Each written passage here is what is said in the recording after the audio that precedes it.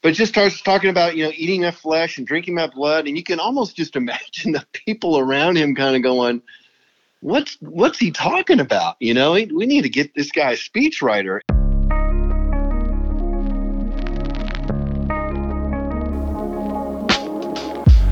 Welcome to the Search in Your City podcast. I'm your host, Blaine Larson, broadcasting from my home here in my office in Fort Worth, Texas, as me and my family are trying to stay in during the COVID-19 outbreak. And today I've got the real privilege of talking with David Wilson. David is our area director in Nashville, Tennessee. And I will say this, I think really Dave had the privilege of working with me for the last 7 years in Nashville. Isn't that right, Dave? Is that how you see it? That's how I see it. Uh-huh. No, we had a lot of fun. So we did search together in Nashville for about the last 7 years. And then, Dave, I had to move to Fort Worth to become a suit at the home office. So don't hold it against me. Yeah. But that's right. Thank you for taking the time to join me. And for our listeners, I got to brag on Dave in all seriousness for just a second. You got to know this is a cool guy. Went to University of Southern California, Berkeley. Which one? That's right. Cal Berkeley. Yeah, not Southern Cal. I don't think that's a real school, Southern Cal. I always get you with that. Okay, and went there on a swimming scholarship, and then Dave went in 1984 to the Olympics in Los Angeles and won a gold and silver medal in swimming, which is pretty rare. Not many people get to do that, Dave, in all seriousness. Super, super cool. And then Dave spent 25 years in commercial real estate in Dallas, Atlanta, and Nashville before joining our staff about 8 years ago, around the same time that I did. So, Dave, just thank you for joining us. Nashville has been hit pretty hard recently with a couple things, so I want to start there. Just a few weeks ago, you guys had some just unbelievable tornadoes that blew through the city and then kept going into the surrounding areas. Then, of course, in just the last week, the entire world's been turned upside down by this coronavirus. And so I just want to know right now, what is life like in Nashville? Yeah, it really has been a kind of a 1-2 punch here. And what was amazing to see with the city was the response after the tornadoes. And to your point, the tornado was a 50-mile stretch that went just straight west to east, just straight across the city, and caused a lot of damage. I think the death toll was 25 or 26, but the damage was just unbelievable. Just entire buildings, warehouses, schools just demolished, not even repairable, just gone. But the response of the city was really amazing, to the point where the night after the tornadoes hit, all the local news were begging people to stay home because it was still too dangerous. People were just showing up with chainsaws and trucks and wanting to help. And then the news was telling people, hey, there's still live wires hanging down, electric lines. We got to get those cut off before people can get out there and help. And so stay home. But the response has been amazing. And then on top of this, to your point, you've got this this virus going around that has really forced everybody to stay inside. So my heart's been heavy just wondering about these folks who are homeless, and now those who were going out and helping clear their property and get their house somewhat back in order, or help them find food or whatever. Now there's a shortage of food. There's a shortage of people who are able or even being advised to go out and help. So it's really Nashville's in a strange spot right now, for sure. Yeah, I mean it's unlike anything that we've been through, and you bring up something that I've been thinking about, which is for the most vulnerable people in our society right now. Those are the ones who really have struggles immediately. I know you mentioned homeless from the tornadoes, but just the homeless population in our cities, and they're so worried about the virus and that community catching it, and of course those who are working hourly jobs, and with the businesses being closed, just the effect that this is going to have. We are hoping and praying that it ends very soon, but for those people who are struggling already, or who are in a difficult spot, it's not good. And so one of the points of this podcast, Dave, is we want to encourage everybody, the folks I just mentioned, anybody in this time, because I think no matter who we are and where we are in life and what's going on, this is rattling all of us a little bit, if I'm being honest. Yeah. And so I know you've thought through a little passage from the Bible that you'd like us to consider. It's something we're doing here. And as I've been saying, if you believe the Bible, this is awesome. This is great. You'll appreciate this. If you don't, hey, it's something to consider in this moment where a lot of things are uncertain. And maybe it's been a long time since you cracked the book, or maybe you never have. But we think there's some very relevant points for us. So, Dave, I just want to turn over to you and ask you to share a couple thoughts with us. Yeah, and I'll just tell you a little what got me thinking about this was I was listening to the radio, and our governor here in Tennessee was giving a speech about what the state's doing, and being on the lookout for people in need, and because a lot of these folks that you were just referencing, Blaine, they depend on people donating food and donating clothes and donating, and a lot of that's going to get curtailed during this time, and so he was just talking about that and how we need to really be looking out for each other and taking care of each other, and at the end he just talked about that we need to be praying, and then I was listening to a mayor from another city and another state just talking very differently, just kind of saying, hey, where's the help? And we need this and we need that. And it just kind of got me thinking about those two different viewpoints and perspectives. And it got me thinking about it in John 6. So Jesus, it's kind of funny to read some of this stuff, but he in John 6:53, he starts talking about just kind of weird stuff, to be honest with you. He starts talking. So he starts sounding like you? Yeah, a little bit like me. And but just starts talking about, eating my flesh and drinking my blood. And you can almost just imagine the people around him kind of going, what's he talking about? We need to get this guy a speechwriter.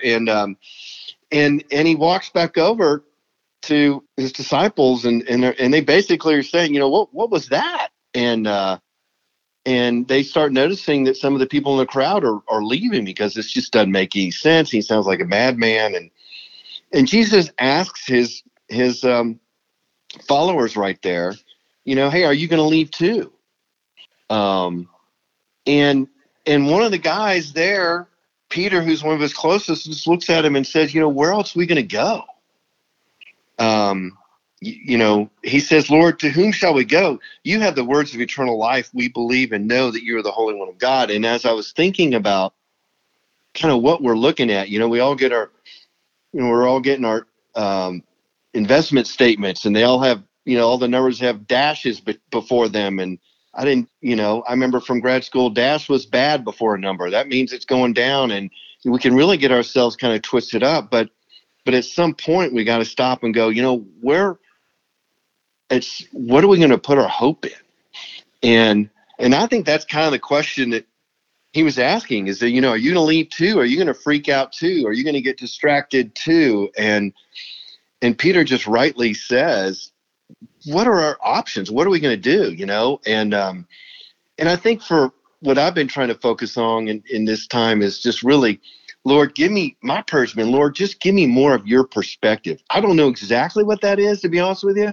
but I know it's better than my perspective of just looking and seeing statements and looking at the news and hearing all the bad news and freaking out and feeling myself just kind of get anxious inside. And so it's really, my prayer's been, Lord, just you promise us peace that's different than the world's peace. And right now the world doesn't have a whole lot of peace because this is really worldwide. It's really interesting. It's not just a local tornado. It's now a worldwide virus. And so that's been that's been where I've been trying to lean into and gain some comfort, is just, God, you're in charge. I need more of your perspective, more of your peace, because if I look around at circumstances, I'm going to freak out.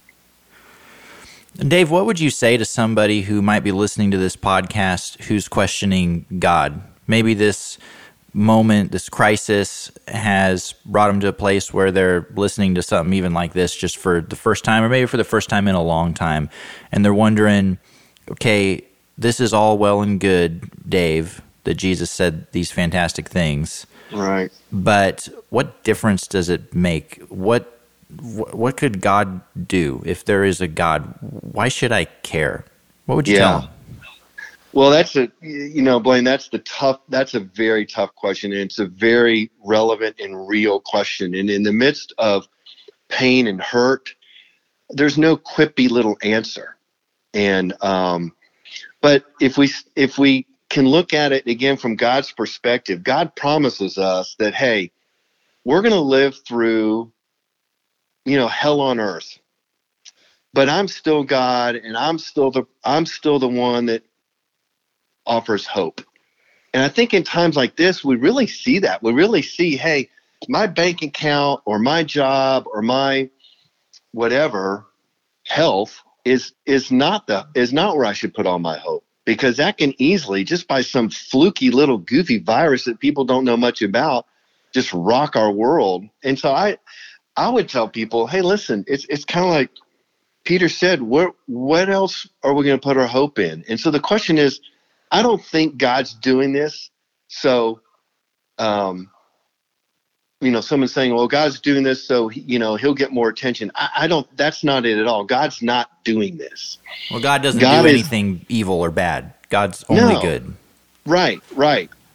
And David, just reminds me of some of the promises that are available to people who trust in what Jesus has done for us. I mean, God has said he'll take care of us. He'll provide for our needs. Jesus said very famously in the Sermon on the Mount that, don't be anxious for food and clothing and these basic things of life. Don't you know that I know you need those? And don't you think I care? You're way more important than some of the animals. And look, I take care of them every day, and they don't even go to work. And he, not to interrupt, Blaine, but he, one of my favorites is, and he told us 2,000 years ago, crazy stuff was going to happen in the world.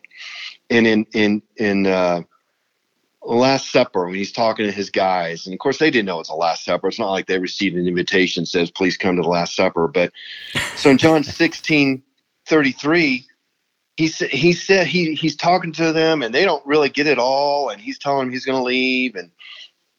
But at the end, he says, I've told you these things so that in me you may have peace. In this world you will have trouble, but take heart, I have overcome the world. So he tells us up front, and thank goodness it's past tense. It's not, I think I've got a plan, or I think I can figure this out. It's, I have overcome the world. And the peace is going to be in me, not in this world. And that's what I just hope more and more people see and realize during this time. And there's really unfortunately, there's no better time to see this when there's just complete chaos going on.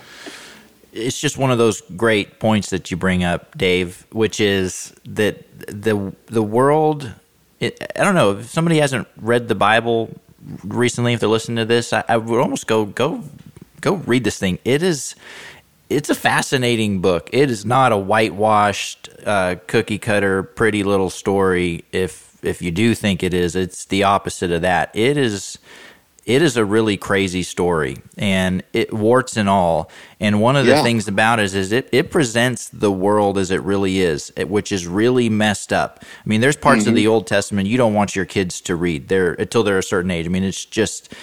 But it's the way things are, and the world is messed up, and any worldview, any religion, has got to line up with the way things are, and that's one of the things that's intriguing to me. It always has been about the Bible, is that it actually talks about the world the way that it actually is, which is somehow we just know this isn't the way it's supposed to be. And the beauty of the story that's contained in the Bible is that God doesn't say, I don't care. God says, I actually care so much. I became one of you, came to earth, died for all of this junk, rose from the dead.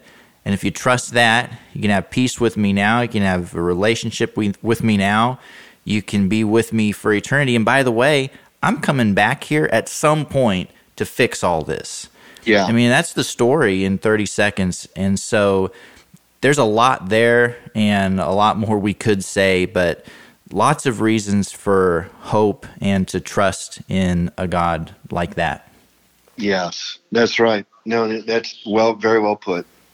Well, thank you, Dave. It's really one of my great skill sets, as you know. Surprisingly, but yeah, well put. You must have read that from somebody. I stole it from Google. No. Okay, Dave, hey, thank you for joining me on the podcast today. I really, really do appreciate you taking a few minutes to join me. This has been fun, Blaine. Thanks a lot. It has been, and we'll do it again soon. And I want to thank everyone for listening to the Search in Your City podcast. Until next time, thanks for listening.